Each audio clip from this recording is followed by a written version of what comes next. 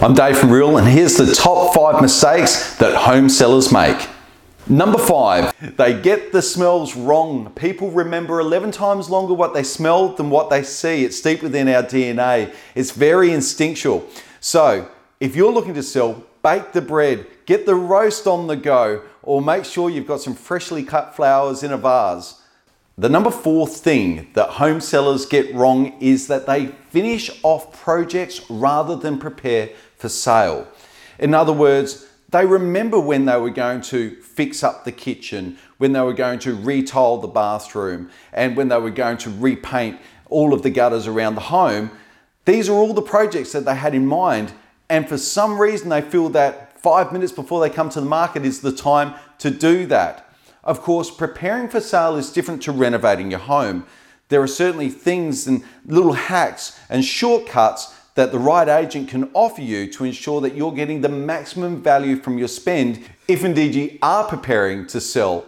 The number 3 mistake that buyers get wrong come sale time is they do not declutter their home. Now, there's one thing that's for sure when buyers are buying your property, and that is they are not buying your stuff. Also, they're prepared to pay more when they can imagine themselves in the property.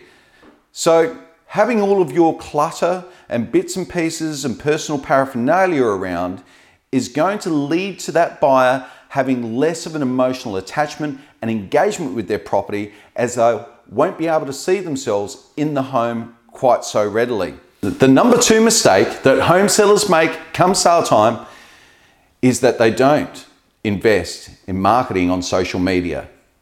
Now, Facebook for us is our number 2 source of quality buyers and has led to our attendance at open inspections outstripping that of our competition time and time again.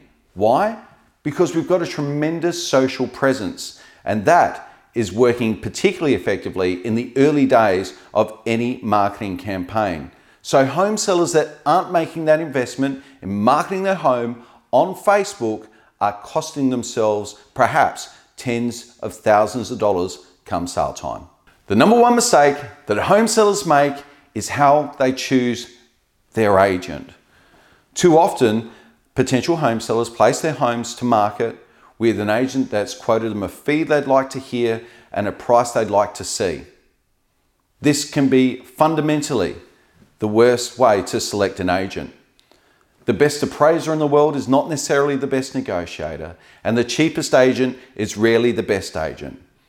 The best thing that you can do is to seek out an agent that provides quality advice, that you suspect is a superior negotiator, and you should be going out there and secret shopping these agents before you sign an agency agreement.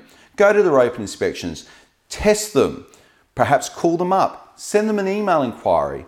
Did you know that over 40% of realestate.com inquiry remains unanswered? I know, not all agents are the same. So to ensure that you're getting the best price come sale time, select the best agent you can afford. I'm Dave from Real. Thanks for watching this top 5. And for more quality advice, please tune into my podcast, like my Facebook page, or subscribe to my newsletter now.